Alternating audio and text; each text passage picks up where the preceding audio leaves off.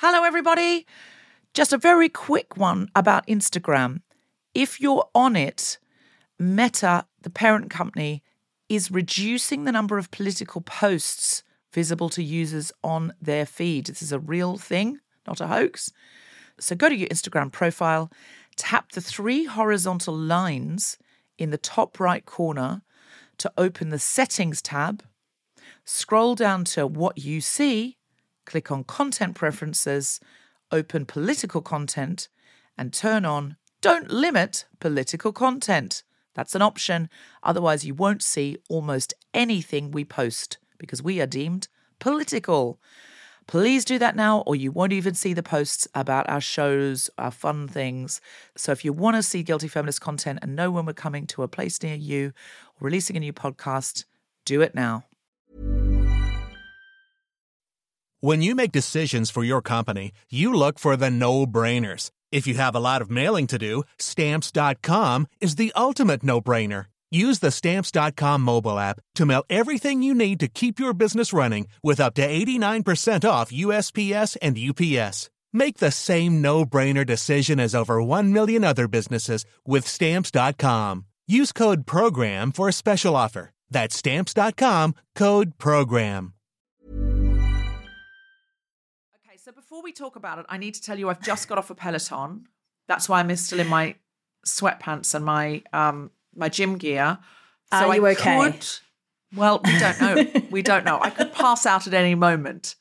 So if that happens, I mean, it's going to take this podcast to number 1. It'll be the number 1 podcast in the whole world if that happens. Just this episode.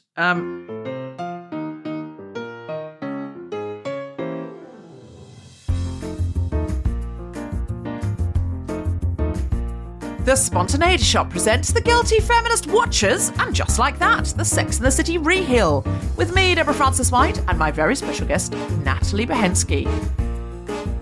Episode 6, Diwali. So, Nat. Hello. You are very well known in Australia for your incredible recaps, engagement, analysis of Game of Thrones. You had a podcast, you had a column, you were on TV talking about Game of Thrones because it was such a phenomenon.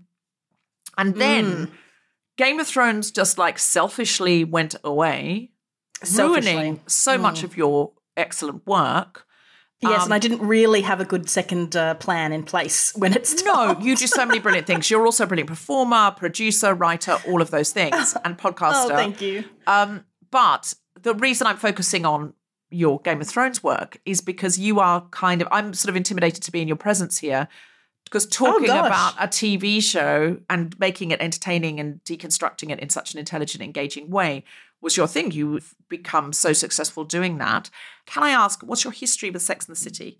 Deb, it is I've been listening to some of your previous podcasts, and I'm trying to work out how to answer this in a way that doesn't sound too trite or too over the top. But it's an incredibly important show to me and remains. And I often find myself getting on my high horse when I feel it's a very popular whipping boy, maybe. I know there's so many things about, obviously, the portrayal of sex and relationships, but for me it was the friendships of that show that's so formative to me and so aspirational. Yeah. And I know that a lot of people wanted the shoes or the lifestyle. And look, there was a certain amount of desire. I began my career as a journalist. So, you know, the idea that Carrie was living life as a writer in New York. You're a Carrie, that's clear. You're definitely not a Charlotte. I feel like in this series and just like that, maybe I'm a bit more of a Charlotte in terms of the world is moving really fast and I don't know what's happening now. I feel like I share that a bit with Charlotte. But in terms of aspirations for like marriage and babies and, you know, that's you know, like, let's make this look like the picture book. That's never been your... Oh, no, that has never been. I'm a complete disappointment on that front. But no, not idea disappointment. Like, you know, like, that's sort of the other three are like, oh, we don't know if we want all that. So I think you're a Carrie, am I right? I guess I would be closest to Carrie in the sense of, you know, big curly thick hair. Certainly can't walk in heels at all. Very clumsy, so couldn't ever do the heel thing. But, maybe in terms of I also don't have a storied dating history, like any of them. That's what I sort of don't share. But for me, as I said, it was the friendships, the fact that there were 4 women who could talk to each other about anything. To me, that was so revelatory and quite shocking because I always found it difficult to make female friends. I was one of those girls at school who was a bit like, well, I just get on better with the guys. And of course, now I look back and want to slap myself. But I really found it difficult to, weirdly enough, not be envious of other women. I never seemed to be envious of men, but other women always made me feel envious. Like they're prettier than me, they're smarter than me, they've got better jobs, they've got more money, they've got, better performer, better skills, and men never factored in that. So the concept of having women who I just loved and wanted to hang out with and didn't, feel jealous of, like these women did, to me that was a great comfort that one day I might achieve that. Well, I think the world teaches women to be pitted against each other. I think if you've got those instincts bubbling up inside of you, and some of our listeners may feel a sort of recognition of that, I think it's because we're taught you're competing with other women. You're not competing with men because you're not going to get any of their slots. There's going to be one spot on this bill for a woman. And maybe that's where that impetus is coming from. You've certainly been a great friend to me, so I don't recognise this feeling. I think we've had so many deep and meaningful conversations when I've come to Australia, especially we often go on a road trip together, and we've had so many deep and meaningful conversations about relationships and career and all the things that they talk about on Sex and the City. So I feel like we have achieved that. Well, I do too. And that's what I would say is like my friendship with you was one of the first friendsps because we've been friends for, I don't know, I don't want to say how many years, but no need to dwell on the length of time. No, not at all. But it's one of those things that I think being friends with you and some of my other friends that I've become, has really taught me how that is possible and achievable. And I'm so grateful now that I kind of have a great pack of female friends who I feel I can be a little bit more intimate with. But because I'm a bit prudish, that's where I sort of align with Charlotte. I'm a little bit sort of prudish. That's the bit Charlotte in you. Yeah, that's why I always find it very difficult. So I think one of the things I loved about the show as well is that they were so open and they were so funny. And as someone who was drawn to comedy, just the snapping dialogue, the fact that these were women being funny, saying funny things and laughing at each other, and they were the stars. They weren't just there supporting and laughing at a man. That delighted me and still does. So let's talk about this episode. Now, you're the recap queen. Do you want to recap or do you want me to recap? I'll try and do a very brief summary. Great. So Carrie is making the decision to move to a new apartment, to start over, and she kind of signs to do something, which I think that's a feeling that sometimes we all do. You kind of make a decision just to make a decision. Miranda is dealing with the fallout of her surprise intimate situation from the previous episode. Now, come on now. Charlotte, let's not be prudish. Don't be Charlotte about it. Surprise intimate situation. She's got off with Shay, who is Carrie's boss, and she's now thinking about them, like having these little flashbacks to the set. A lot. Yeah, and I'm sure we'll talk about the weird way they do those flashbacks.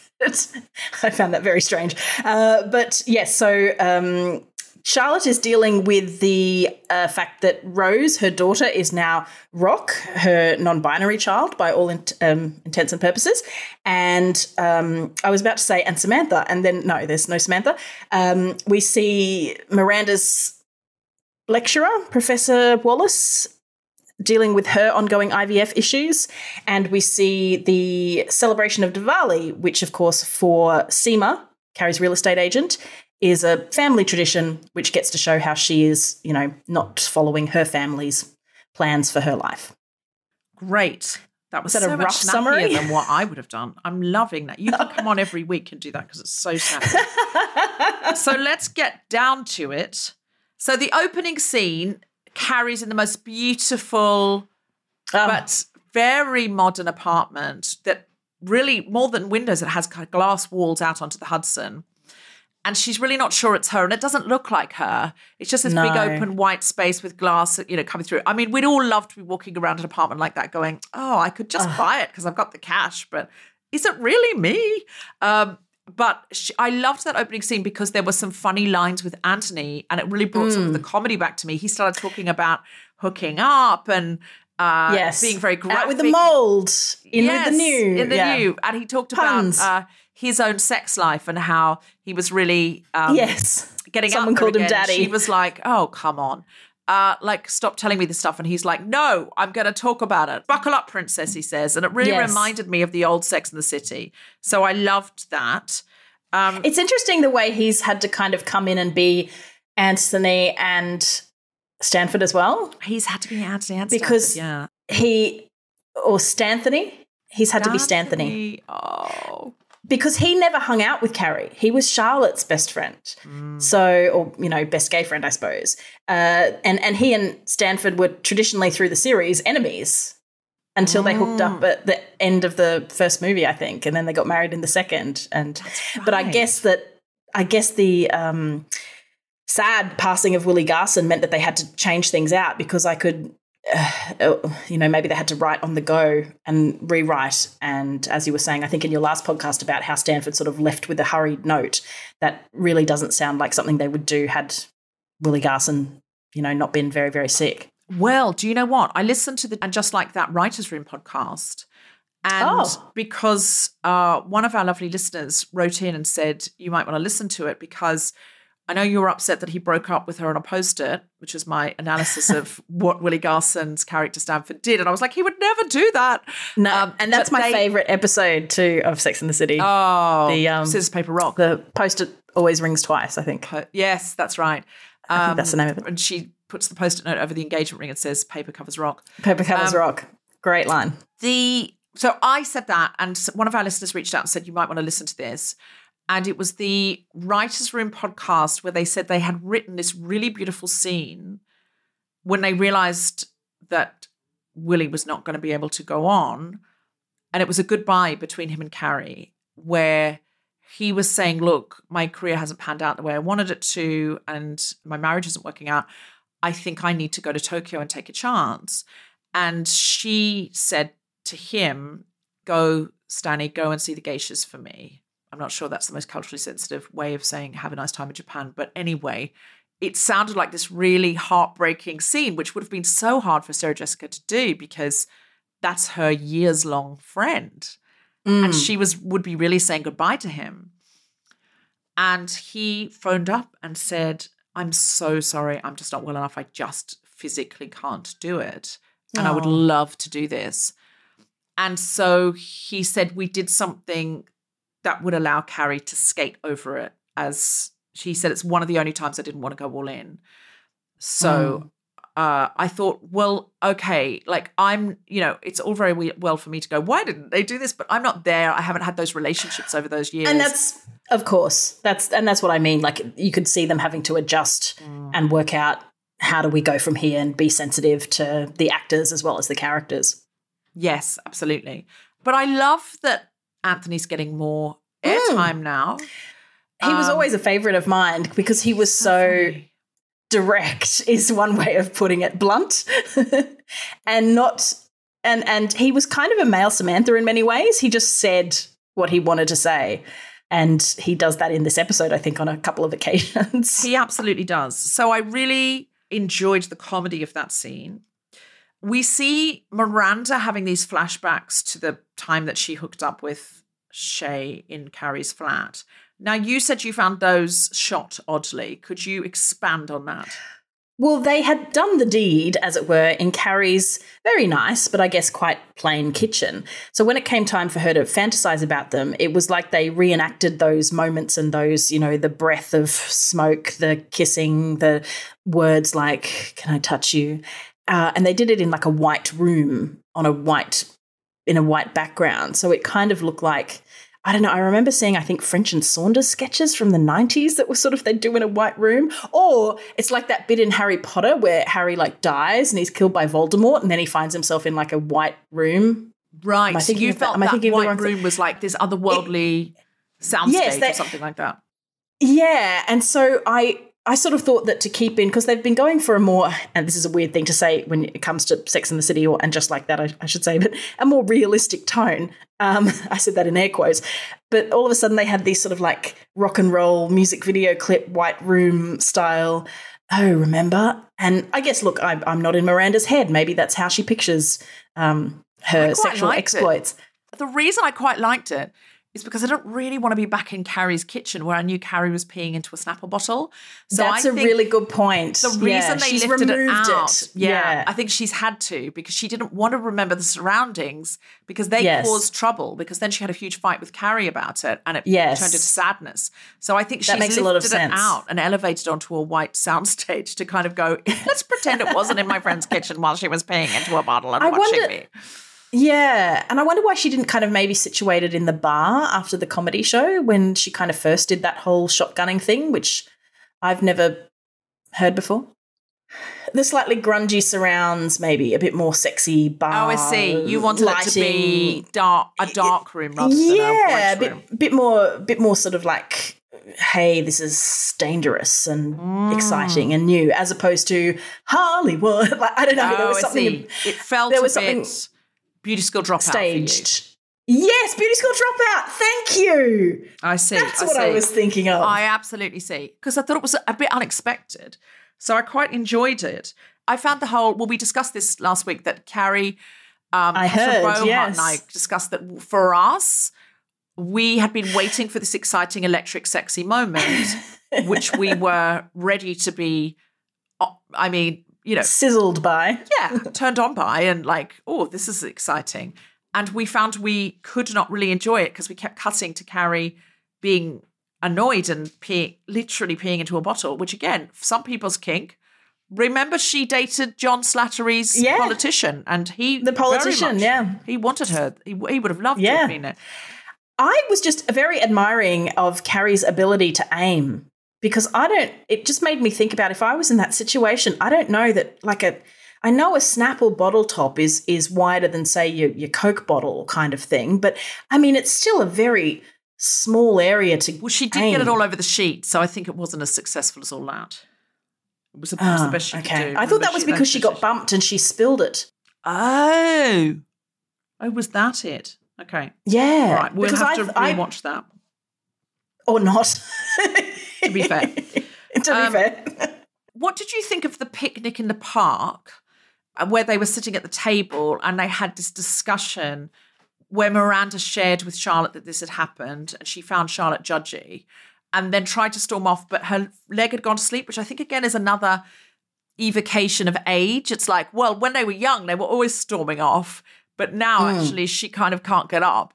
I feel like they're playing that card a lot. That, I mean, they're so old. And I'm like, guys, they're in their 50s. They're not 85. Like, I'm like, really, people can stand and walk in their 50s. I guess there's a kind of comedy moment there of trying to storm off with a dead leg. I kind of do get that. But I also feel like, I wonder if that is an aged comment. I wonder if it was a simple logistical thing, because I don't know if you noticed that Carrie was still in heels. She was in that gorgeous red suit, but she was still wearing heels for a picnic in the park because she's Carrie Bradshaw. Sure. I just think maybe if she tried to run after Miranda, her heels, the spikes would have sunk into the grass. And, you trip up if that happened. That's why I don't wear heels. They needed to give Miranda a slowdown. I see. That's right. See. Miranda's check costume there, that she had a check top, check skirt. It was like a clashing. Yeah. And clashing. And then it clashed with the check tablecloth, the picnic tablecloth. And it evoked for me the dirndl, which is famously the most controversial costume in the history of Sex and the City. They went for a picnic in the park. When their 30s, they all sat on the grass on a picnic rug because in those days they could get down and up. Now they can barely walk away from a table. But that those checks evoked that country cottage dirndl to me, where Carrie she was just like Heidi. Is that the one where Miranda's wearing a hat over her hoodie? Yes, and Carrie's in pigtails. And it's all a little bit, and everyone's like, too far, too far. I remember that. Everyone was like, too far, too far, too far. And they were, all right, okay, we'll pull back, note taken. I think there's something interesting about the check, because I've got the screen on my iPad and I just am moving forward with my mouse and cursor to kind of go to the scenes that we're talking about. If you look at the check, it's actually a blurry check. It's not a defined check, because generally I think on TV they don't like defined checks. But there's something about the blurriness. Miranda has always been generally a very clear-cut, clear-minded, knows what she wants, decisive character. And this whole season, I think, has been about her. She's left her job as a corporate lawyer. She's trying to get a degree in human rights or a master's in human rights. She's a bit ambivalent about her marriage. She's finding her teenage son hard to deal with. So maybe there's something about this, not only a clashing of checks, but this sort of distorting of what were once clear lines into blurry patterns. That's very interesting. I joined an Instagram Live last night with the official costume designers of Just Like That, Molly Rogers and Danny Santiago, and I asked a question and said, are there hidden clues in the costumes? So if Carrie's pulling an old dress out of the wardrobe from an old show, or wearing a belt or a bag from one of our classic episodes, are we meant to read anything into that? And they said, no, there are no hidden clues. We don't have time for that. They said Sarah Jessica Parker has this archive of all the costumes from Sex and the City, and we've been allowed to go into the archive, and we feel it's a great privilege, and we've pulled things from the archive that we just liked or thought she might still wear, and then we're pulling stuff together all the time. Designers send stuff in, like they said that fabulous Missoni dress that she wore at the end of Tragically Hip, where she'd managed to get back into heels again after 3 months of physio, and she's standing there in this iconic Missoni dress, and even people who don't know a lot about fashion, only know a little bit about fashion, know that's Missoni because of the stripes, so sparkly stripes, and she was wearing these Christian Louboutin heels, and they said that's actually a cardigan, and they sent us that and said, we've designed this as a bespoke piece just for Carrie, and they just, of their own back, just sent it in, and it was a cardigan with palazzo pants, or like pajama pants. So it was a two-piece. And they said we couldn't really find anywhere for it. And then we thought, what if we do a split up the side and wear the cardigan like a dress? And the sparkle on it was just fantastic. Wow. Molly said, I wanted her to have a cigarette and a cocktail as she was getting ready to go out, because she said, I think everyone does that. She said, we all do that. We all have a cigarette and a cocktail. We're getting ready to go out. I was like, Molly, you live in a more glamorous world than most people. Let's be incredibly honest. Also, who still smokes? Hardly anyone still smokes. And if people smoke, they don't smoke inside. And if they do smoke inside, they don't smoke in their wardrobe, in their closet. Come on. But in Molly's world, Molly is of a different generation. And in her world, everyone going out ever gets dressed with a cocktail and a cigarette. So she said, I wanted that. No one else bought into that. No one else backed me up on that. So she was just there in her beautiful Missoni cardigan, which we split up the side to make into a dress, and some Louboutins that she'd worn in a previous episode with a white dress. So here I am, listeners, every week I'm looking for hidden things. And you know that I love to see Easter eggs from old episodes, which I don't believe that I can see those links and the writers can't. And when I listened to the Writers' Room podcast, they did say the newer writers that they've brought on have this encyclopedic knowledge of Sex and the City and tend to be super fans. And they say to Michael Patrick King and the other, older writers from the original show, well, there was that line of dialogue. And they were like, we can't remember it. Because they don't sit around watching their own show. They were like, they know everything and they tell us, that's like this and that's like this. So I believe someone in the writer's room knows, even if Michael Patrick King doesn't know. That's right, yeah. But hidden clues in the costumes, because I was like, well, clearly she's looking at that dress and that evokes that moment. No, that's not true. I was putting my own spin on that fashion choice. I love it, Nat, and I love it. And that may be true. Maybe they're like, how is she feeling and what should she be wearing? But the impression that I got was we have to work very fast. We've got a bunch of things from different designers and a bunch of costumes and a bunch of old things, vintage things, new things. And they said you can't make anyone wear anything either. They said, like, people don't want to wear stuff and then we can't make them. And oh, wow. I suppose they're... If Cynthia Nixon says, I don't want to wear this weird clashing check pattern thing, what are you going to do? Go, Did you read the Pandora Sykes article about that? I did not. So the original Sex and the City costume designer was a very famous Field. Yes, a very famous designer called Patricia Field. Although it does say online that Danny Santiago also styled for some of the original Sex and the City, but Patricia Field was doing Emily in Paris and didn't have time to do it, so didn't come back. But she just gave this interview to Pandora Sykes of the Times, and she said, "Oh yeah, I know what they're going through." She said, "Sarah Jessica Parker thinks she knows everything and does know everything about fashion. Cynthia Nixon thinks she knows everything and doesn't. And it's a real struggle." And I was like, oh my God, that was so, she said, "So I know what they're going through." Wow. Like, wow. I wonder if she got a text from Cynthia Nixon going, do you know, can you just not say that to the papers? But Spill we the tea. loved that bit of like, you know, their tension there. But I'm sure on every show like that, there must be much like, I'm not going to feel comfortable now. I don't think my character would wear that. And it's just, if it's true though, if she has to sail down the street feeling like $1 million and like this big corporate lawyer or whatever it is, and she's not feeling it in that outfit, I absolutely get as an actor why you'd go, can I try something more like this? It's just interesting that there's, I guess I come from the world of theatre where you're sort of like, wear this. And you're like, okay then. Oh, yeah. You know, oh, yeah. The idea like, of the luxury of being able to import and, you know. No, we've all spent the budget in theatre. It's like, this is what you're wearing. It's like, oh, I'm sure if you're a big star, you do get that. But authorial intent isn't everything, Nat. You know? That's true. What the author thinks is there and what is actually there for the viewer, they're two separate things. And like we can see things in Shakespeare that Shakespeare clearly didn't write because the times have changed. So what we bring to Shakespeare is as important as what Shakespeare brings to us. And of course, when I think of Shakespeare, I also think of, and just like that, modern Shakespeare. I was about to say, there it is.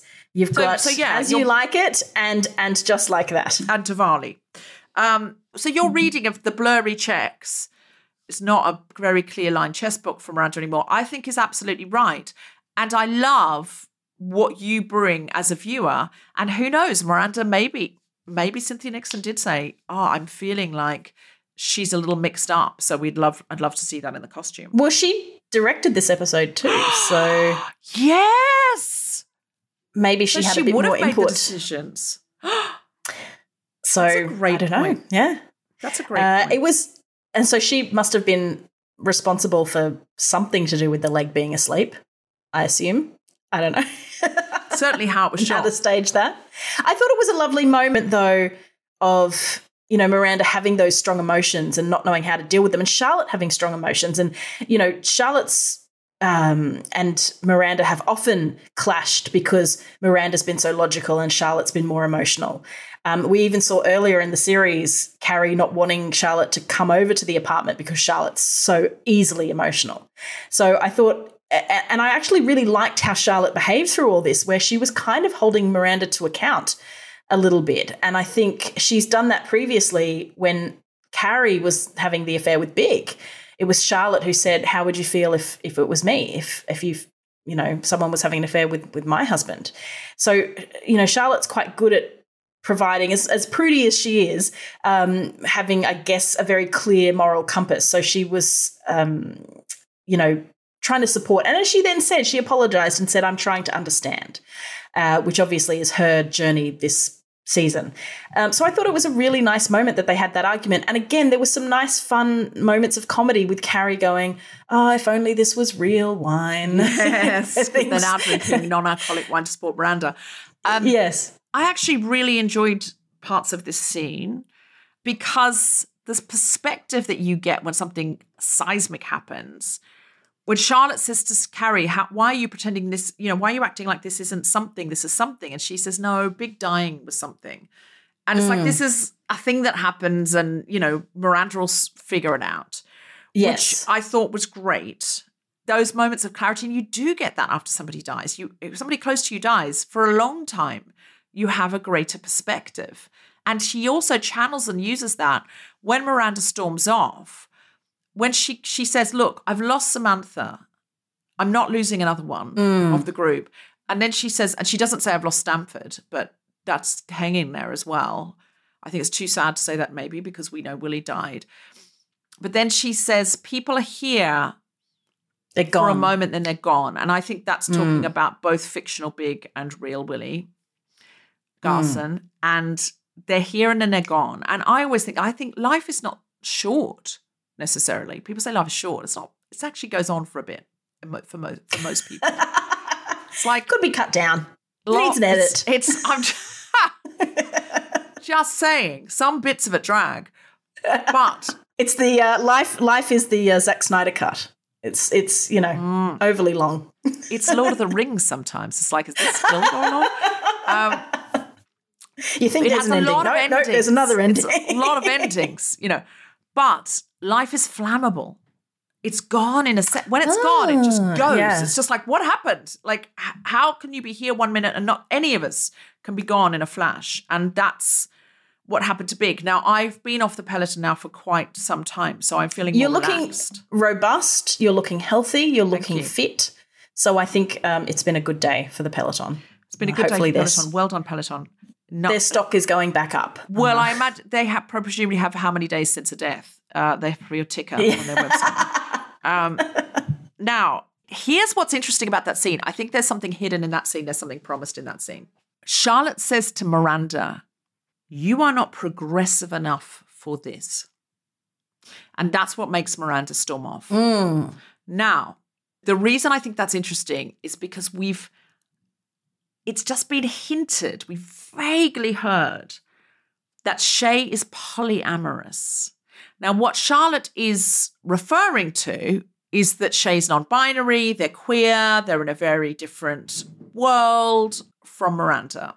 But I think the thing that's going to arrest Miranda when she enters into something more akin to a relationship with Shay is that Shay is polyamorous, and Miranda's going to start to feel insecure about that. That is my guess. And it's going to come back to her, I am not progressive enough for this relationship. It makes sense because everything about Shay, to me, indicates someone who dates who they want, when they want, and is fine with it. And that's kind of their philosophy going through life. Whereas we know Miranda, Steve had, a one-night stand with someone. They hadn't had sex in a long time. He immediately came to her and apologized and said, it didn't mean anything and I needed to tell you. And she reacted so extremely to that in my mind. That's where I'm interested in seeing how that develops out with Steve, because... Is Steve going to get his own back? Is Steve going to go, oh my God, you gave me so much grief for that. You tortured me and punished me for so long. And now you've done it? That doesn't seem like Steve. I think Steve will probably be really understanding. I think he'll be a bit confused. But if they haven't been having sex, as was indicated in an earlier episode, then clearly can't be totally ignorant of, but I don't know, maybe he is. Maybe that's what happens in middle-aged marriages where some people just feel comfortable and happy and don't realise that the other person is not. We will find out, but it's pretty clear that she's going to leave Steve and hook up with Shay, and it will be very interesting to see how Miranda deals with being in a relationship with someone who is polyamorous. I think that's the promise there.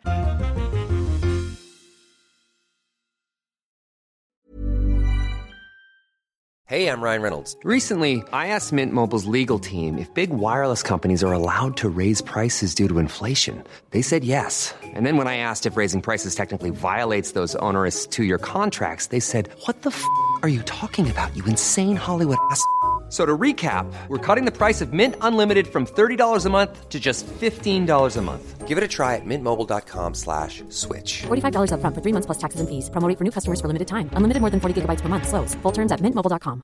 When you're ready to pop the question, the last thing you want to do is second-guess the ring.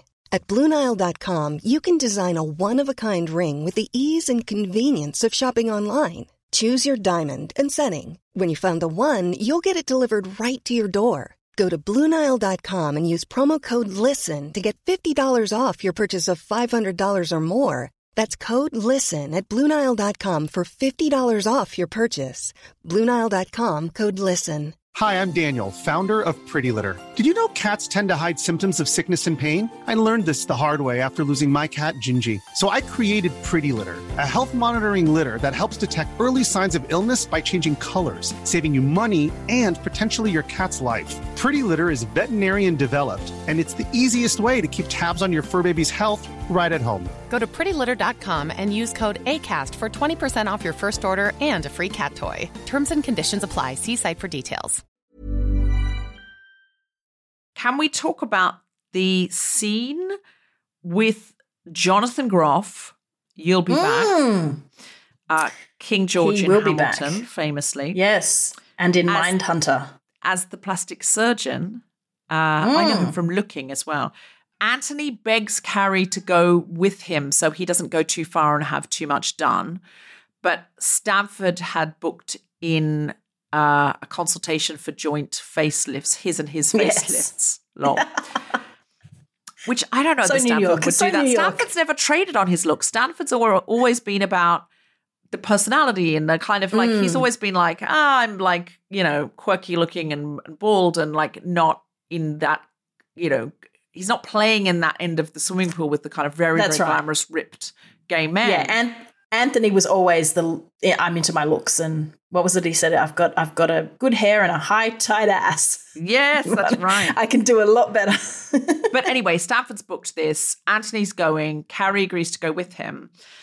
And Carrie is wearing, can I just linger on a point of costumery here?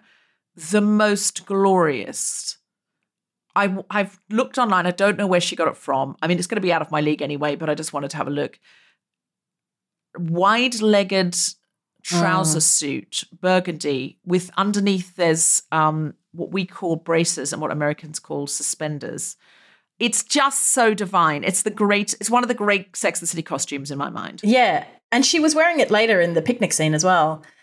Which I'm so glad it got a second outing, because so often these outfits are in one split-second scene and then you don't see them again. It was gorgeous, and I totally, knowing your fashion sense, it's so up your alley. It the really structure, is.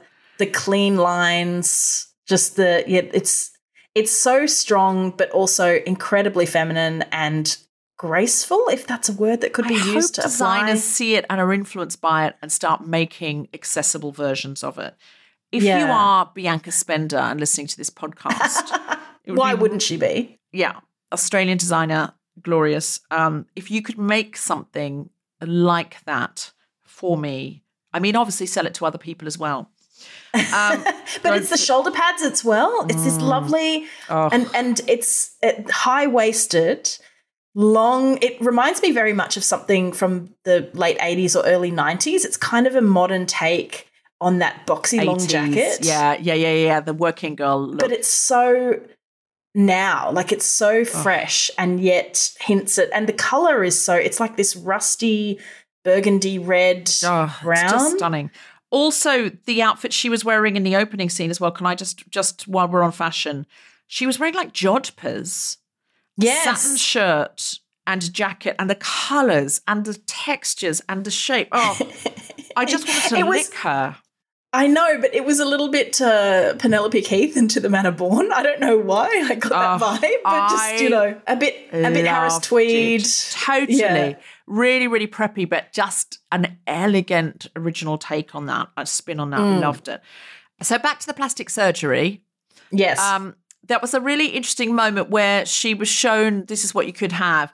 And when Dr. Jonathan Groff showed her on the screen, he basically took the years off her on the screen. Yeah. And then we heard, as we landed back on her 35-year-old face, we heard the final 3 notes of the original Sex and the City theme tune.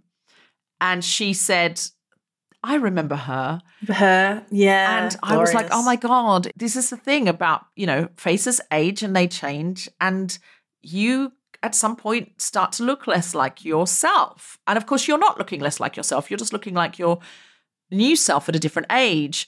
But also I thought, if that technology was available where they really could make you look like that again, those actresses would have that. I thought this isn't right because I mean, it's not like they've never had these conversations and discussions before.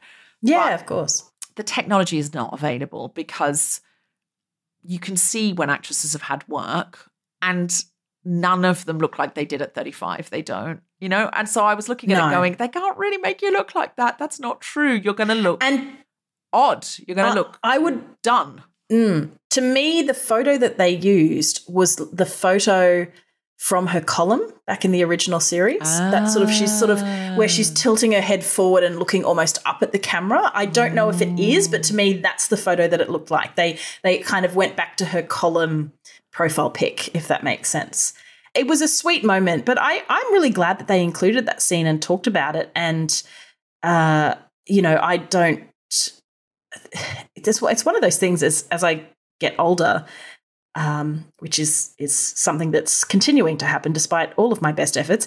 I really judge less and less on any – I don't think I was ever hugely judgy on women having work done, but I'm so much less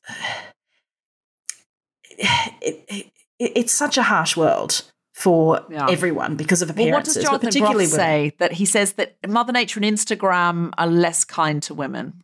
I've been doing this thing on my own personal Instagram where for the last year or so, I've been trying to up my exercise routine, like I'm a dancer, but I'm just trying to exercise more. And every time I would look on Instagram for people exercising, you always get these very manicured pictures of beautiful women in wonderful sunlight and they're in their exercise gear and they just look like active but clean and fresh. And every time I exercise, I look like I'm about to die, like big on that Peloton.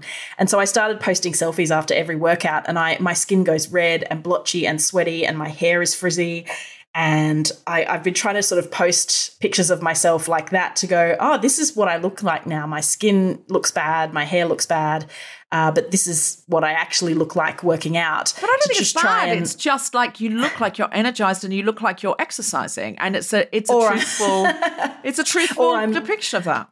Look, maybe there are some women out there who are so wonderful they can exercise and just look super fresh, but I don't. And so I just started doing that, I think, to try and accept me more as going, this is what it's going to be like. It's great for other people too to go, oh, it's okay if I go to the gym and I'm sweating. That's kind of the point of the gym. Yeah. So I think it was good that they discussed, cosmetic surgery and those options because it is something that all of them would have. And I heard so many people, I've seen people on Facebook after the first episode say things like, oh, I couldn't watch, their faces are so different. I don't know that Sarah Jessica Parker's face is different. I wouldn't even have said that she would have had work done because... This is the thing is people's faces do change as they get older. And if you're an actress, people go, oh, well, you changed it surgically. It's like, maybe not. Like, no, I don't know that she has had work. Sometimes it's just people's faces change as they get older. And one of probably the biggest revelatory thing in this episode for me was when Jonathan Groff's doctor says there are two types of people, hollowers and saggers. I have never heard that before. No, and never heard that. That was like a light bulb went off over my head because I just went, oh my God, I'm a sagger. Sarah Jessica Parker is a hollower, and I can see it. She has a long face. Yeah. She has a high forehead. She has a very, very strong chin. Of course she's going to lose when you lose that youthful plumpness. Of course it's going to mean her face gets hollowed out in the chin. And also because she carries, I would imagine, very little body fat. There's nothing really to sag. She's so tiny, It's all look hollow. I'm much more likely because I have got meat on my face, it's much more likely to drop. You have, cheekbones out. I do have good bone structure, which so far is, I think, holding up. And you do too. I liked that the doctor said, we could do this and it'd be like the last 15 years and never happened. And at the end of the episode, she says, and just like that, I realised I've loved the last 15 years. And so not only does she decide she doesn't want to live in this big modern flat with lots of things beeping that she doesn't understand, and she doesn't want to live in this big light, white, open, sunny space. She wants to live where she's comfortable, which is her old original apartment. And she was thinking, oh, I can't be the person that's lived in the same place for so long or whatever. She's like, well, I've loved it. She's like, why can't I? I love my face telling the story of the last 15 years. I like this apartment. There's nothing wrong with it. I like it. Why do I have to start somewhere new? And she also embraces, like she listens to one of Big's records. And when she walks out of the apartment at the end of the episode, she's wearing a red dress with one of Big's jackets over the top. And she's going, I can embrace the last 15 years. Yeah. Do you know, I did not clock that because I clocked her as wearing, the dress was red, it had flowers on it, which was always a big Carrie motif, and she was wearing her pearls. Yes, she always used to wear strings of pearls. Can I just say, and we now know that the costume designers do not have time to be doing My Year Vacations, but it did evoke, doesn't matter, authorial intent isn't everything. It's, we see what we see. It evoked the dress that she wore in Paris. You know, when she's walking down the street trying to be Parisian, and she wears a red dress with a black jacket over the top. That's one of my favourite looks. It absolutely evoked that. It's when the kid knocks, she's trying to have a lovely Parisian time and the kid punches her on the head and she steps in dog She's wearing the stuff. pink gloves and... She's wearing a red dress and a black jacket over the top, and it's exactly that outfit. And do you know what she was doing then? She was waiting for Big to come and get her. And so we see her walking out the door in the same outfit but with one of Big's jackets. And she's evoking, that's part of this story of the last 15 years. And the thing is, when she's in the surgery and at lunch, she's got her hair tied back. And I remember there were shots of her from the set, and I remember reading various, trashy internet clickbaity articles about, oh my God, is Sarah Jessica Parker letting her grey hair shine through? Oh no. And it's like, well, no, it's just she's older. So as you age and you've got blonde hair, you'll get sort of grey through the roots. But she had her hair pulled back very severely in that scene. But when she kind of rediscovers herself and comes down the stairs, she's got her hair fully out, fully carified, the big curls, the pearls, the flowers. And as you said, Big's jacket, big skirt, high heels. She was possibly the most Carrie she's looked in the series. Yes, I agree. I absolutely with that ensemble. Agree. And absolutely I agree. think, it was for her age is like, no, I've got my hair and I've got my thing. I'm just me plus 20 years. Okay, so I am now going to just do a little bit of things I've seen that I think evoke old episodes, which I always do in this. And if you've got any or you think any are wrong or you can see something else, please let me know. So when Rock tells Charlotte that they want to get rid of the doll collection because Rock doesn't like it and Lily says it's culturally insensitive because there's all these dolls dressed from all these different countries and they're all made in New York and it's a little bit, I had an international doll collection, just so you know. I had one of those. Yeah, I don't know. I thought that was, I get, look, they're young girls and your tastes change and you want to establish your own independence and your own style, and I get that. But I was like, it's, it was a thing for so many to go, look, this is how people look from this culture. This is how people, I don't see it as being, I don't know. I saw it as always being quite a nice thing that it was like, hey, here's how people look from different places that aren't you. But I think it may be quite a Western white lens of how people look, and the dolls are made locally in New York, and it's sort of like, here's someone from Sri Lanka, and it's like it might be a little bit white focused, so that's probably why. But those dolls are Madame Alexander dolls.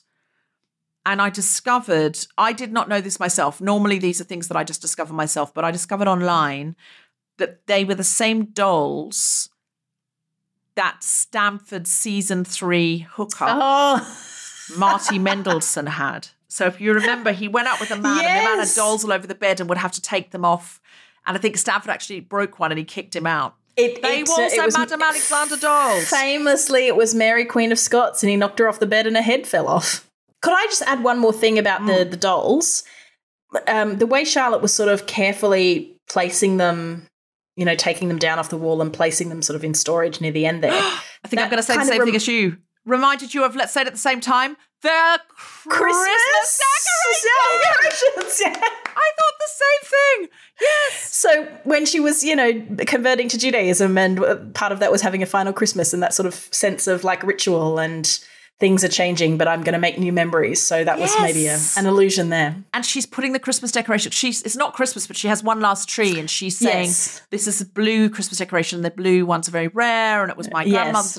And Harry's saying, you can have a tree. A lot of Jewish people have a tree. And she says, no, it wouldn't be right, because she needs to move forward and really embrace Judaism and, again, create new memories. And part of that for her is, no, I don't want to have a Christmas tree anymore. So that's exactly what I thought. I thought, oh, my God, we've seen her do this before. So I'm so happy that we're syncing. You said that. We're all synced up. We're all synced up. So synced up.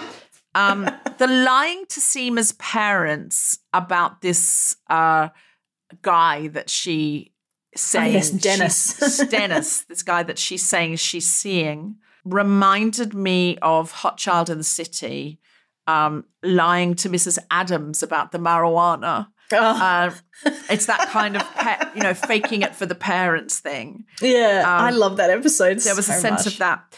And Seema gives her like a friendship bracelet, which is significant of power in or knowing your own strength in Indian culture at the end of the episode. And we see this friendship bracelet put onto her wrist. And then the next thing we see is her putting her carry necklace on, which we haven't seen in And Just Like That. Now that, for sure, is about her finding herself, because in Paris, she loses her carry necklace. And with that, she loses herself, because she's with this man who doesn't really see her or know her and isn't really acknowledging her and is using her as a security blanket, but isn't, allowing her to be her full self. The moment she finds the carry necklace, which is in the lining of a vintage clutch bag, and she puts it on, she finds herself again and goes off to do her own thing. And she says, this necklace is important. It's not valuable, because he's saying, oh, is it insured? She's like, no. I bought it at a market. It's not valuable, but I bought it with my friends. And there's a picture she says there's a picture of us all that day that we bought that and we were all together. And I feel like this says to me, Seema is going to be her new best friend, her new Samantha, because Seema gives her this jewelry, this bracelet, and then we see her in the carry necklace and she's found herself again. That's what I think that is about. This is a great Easter egg. AJ Mehta, who plays Seema's father, we've seen him before in Sex and the City. We've seen him before. Do you know where we have seen him before? Handsome Indian man. Was he the one who offered to kiss Samantha at the restaurant? Oh! Absolutely, he was. And the same he kissed her and said, I'll come home with you. You don't have to be alone. Yeah. So we think that he's just the same actor, because we don't think it's implying that Seema's father at one point hit on Samantha. We think it's just another character, because it's pretty common for those shows to use actors again. But that's a lovely one. Okay, this is, I'm sure, an evocation. I mean, it 100% is. Miranda is masturbating with a vibrator. Her teenage son comes and knocks on the door. She, surprisingly to me, honestly, doesn't quickly turn the vibrator off and go, and then go back to it. She keeps the vibrator on and she's trying to keep him at bay. And he's like, okay, I'm going to go and see my girlfriend. She's like, okay, don't stay out too late. You've got maths tutor in the morning. But she's still using the vibrator. Do you know what that evokes? Okay, so there's the scene where she was having sex with a guy who liked like being caught. Yes. And then his parents walked in. Oh, no. And they're still... Sorry. So there's a scene where she's having sex with a man who doesn't know she has a baby. And she says, oh, no, it'll all be fine. Oh, yes. It'll all be fine. And Brady starts crying in the middle of the sex. And what does she shout out? Mummy's coming. Mummy's coming, Brady. Mummy's coming. That evokes Mummy's coming. I'm sorry. Brady has been here before, waiting on his mother while she orgasms. That his first time at the rodeo 100% is evoking that. I love playing this game with you because you've got such an encyclopedic knowledge. Oh, gosh. I should probably watch other TV shows. Just Game of Thrones and Sex and the City. They're very similar. It's very similar. So many similar themes between Game of Thrones and... Yeah, so many similar themes. Another, I think, Easter egg is in the, and this is a costume Easter egg. So listen, they may tell me it's not true, but when Carrie is at home in her own kitchen in the new place, she's wearing essentially the naked dress. that she wore on her first date with Big, where they couldn't keep their hands off each other and they never made it to dinner and they just had sex straight away. And it's the same dress that she wears on the side of the bus. And it was kind of a Carrie moment again because it was see-through. You could see right through it. It was the same color as her skin. And it actually had like a little mark on it from where she'd been cooking or something like that. That's what I thought. And I was just like, oh, she doesn't really wear these looks out anymore. She's much more mature and sophisticated in what she wears out and less showing a little skin. But at home, she's still Carrie. She's still trying to be Carrie in the Carrie dress. You know, that's who she really is. And she's trying to make herself at home. And that's why she's wearing that dress. And it doesn't work because the apartment's not right for her. Can I bring something up with that? You mentioned it just before, cooking. Carrie was preparing food. Yes, can you first time recall we've a ever seen her time do that. her ever prepare food before? She takes out of the storage, she takes a hat, a lamp, and then she says, we can't just go with these two things. And then she gets a frying pan. And I was like, we've literally never seen her cook.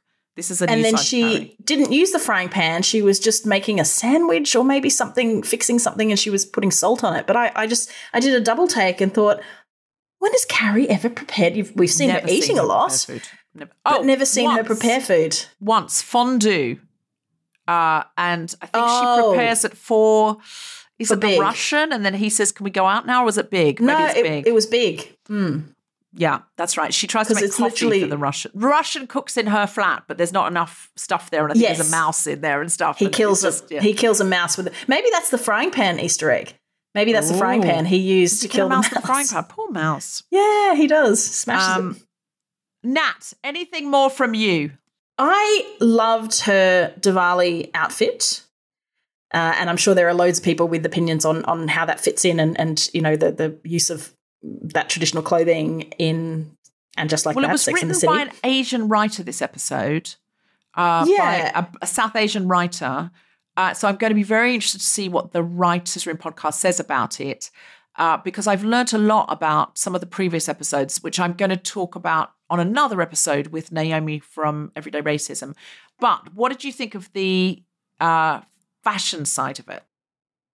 I really liked it. There's sort of moments when Carrie has worn big skirts, and this essentially was a big skirt, you know, a big skirted outfit. So one of the times she wore it was when she went on a date with the Russian, who then took her promptly back inside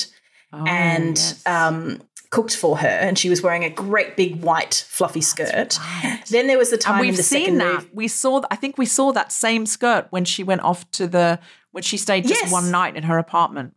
Yes, that's. I think they referred to that. There was also in the second movie where she's in the middle of Abu Dhabi in the souks, which for me was the funniest thing about that film, is how she's in the souks wearing heels and this giant skirt when she meets Aiden. And I've not been to Abu Dhabi, but I've been to the souks in Morocco, and by goodness, it was not really a place where a giant puffy skirt was practical. But then the other thing was her wedding dress, her Vivienne Westwood wedding dress from the first film. And she has that great big skirt. And so it was just interesting seeing her silhouette in the great big skirt again. And I wondered if there was an allegory to her wedding dress, because Diwali is, as they say, a celebration of light over darkness. And I've been to a number of Diwali celebrations here in Brisbane over the years, and it's always a very joyous occasion, and it's lovely seeing all the, you know, traditional wear and outfits and things like that. But I wondered if there was something in that for her, you know, looking light over the darkness and having this beautiful dress to almost, and the fact that she had such an elaborate hairdo reminded me of her hair from the wedding with the bird. Although how she manages to do that elaborate multi-braided with roses by herself in her flat, I don't know. But she may have had someone come to do it, because Sarah Jessica Parker said about Sex and the City that she said she always wanted to look like they could have done their hair themselves unless they were going out to a big event. And she said then you would go for a blow dry. You get a hairdresser to do it. And she said so she said, like, if they're at a red carpet thing or a really glamorous event, she's like, it's fine for them to look like a hairdresser's done their hair, because you would go and have a hairdresser do your hair. So I think we're meant to think she's had a hairdresser do that. There's no way she's done that on her own. It's just beautiful. It's like it's in the same way that her Vivienne Westwood dress was kind of wearable art. I feel like her sari that she wears and her hair doing this is art. You know, it's kind of that high art form of the fashion of the show. And I thought it was gorgeous. And I thought that Seema's sari had a touch of Western about it, because she's got this lovely mix of fashion styles she's got these very, she loves this sort of reds and leopard print, and she has this very... That would make sense, because the whole storyline is really about how her parents are looking for her to uphold traditional customs, and she's like, well, I'm not really that person. So, you know, I'm trying to give you a little bit of what you want, but not... so she had a beautiful sari on, but I think she had a very more Western belt, if I'm remembering correctly. So it was this interesting. So you've got Carrie coming in, putting her, I guess, maybe a sort of a Western spin on an Indian style, whereas Seema's coming in going, well, I'm westernizing and modernizing, my very, beautiful traditional wear. So, I thought it was really interesting. I'm obviously not an expert on the cultural interpretations around these pieces of clothing, but I think in terms of the visuals, they were, it was gorgeous. And I wish they'd had them on a little bit longer. So you could have reveled in it a little bit more. Yeah, well, they were gorgeous. Well, Nat, thank you so much for joining us today. Thank you so much for having me. I very much look forward to seeing what happens next in Sex and the City, if any of our predictions of things that might happen might come true. Can I make 2 small predictions? Yes. 1, we've got to see Aiden, right? When she was in her storage locker, which, by the way, another outfit I liked, I honestly thought she was going to unpack Aiden's chair. I don't know why, but she was opening like big boxes, and for some reason I thought she was going to unpack Aiden's chair. So anyway, whatever that means, that's what occurred in my brain. And the other thing was her writing. We haven't seen Carrie write, and I miss her monologues. I must admit that's the big difference between Sex and the City and Just Like That. I think the podcast is meant to do that, but it's not her podcast, so it doesn't really. No, and she's really only just kind of chiming in with the odd zinger or bit of commentary. It's not her thought. And one of the things that Sarah Jessica Parker was always so good at is matching how her expressions and her face as Carrie was while we were hearing her internal monologue. So now she's kind of making these faces, but we're not hearing her internal monologue. We're kind of left to guess a lot more. But she wrote Big's eulogy. I think that there'll probably be some sort of significant point that she reaches where she's able to kind of write her opinion of or her story of this time in her life. The one thing we haven't seen Carrie doing is writing, which is such an integral part of her. So I'm interested to see how they bring that in. Totally. Anything to plug, Nat? Anything that our listeners should check out? Well, thank you. If you do enjoy pop culture podcasts, I do a podcast called Raven On. It was originally a Game of Thrones podcast, but we now do, having finished Game of Thrones, we do Doctor Who, we've been doing Marvel TV shows. We did a great big recap of the James Bond series in 2020, and we're currently doing Batman movies, and we will be doing, when it comes out this year, House of the Dragon, the Game of Thrones prequel series, which I'm so excited about. So yes, you can just look up Raven On or follow me on Twitter at Girl Clumsy, and you'll find it that way. At Girl Clumsy. Check it out. Thank you so much for coming on today, Nat. Thank you for having me. You have been listening to The Guilty Feminist Watchers, and Just Like That with me, Deborah Francis White, and my very special guest, Nat Bochenski. The producer for The Spontaneous Shop was Tom Selinsky, who you can sometimes hear on Natalie's podcast, Raven On. The Guilty Feminist is part of the Acast Creator Network, and Just Like That is on HBO Max in the United States and Sky Comedy in the UK. Join us next time for episode 7, Sex and the Widow.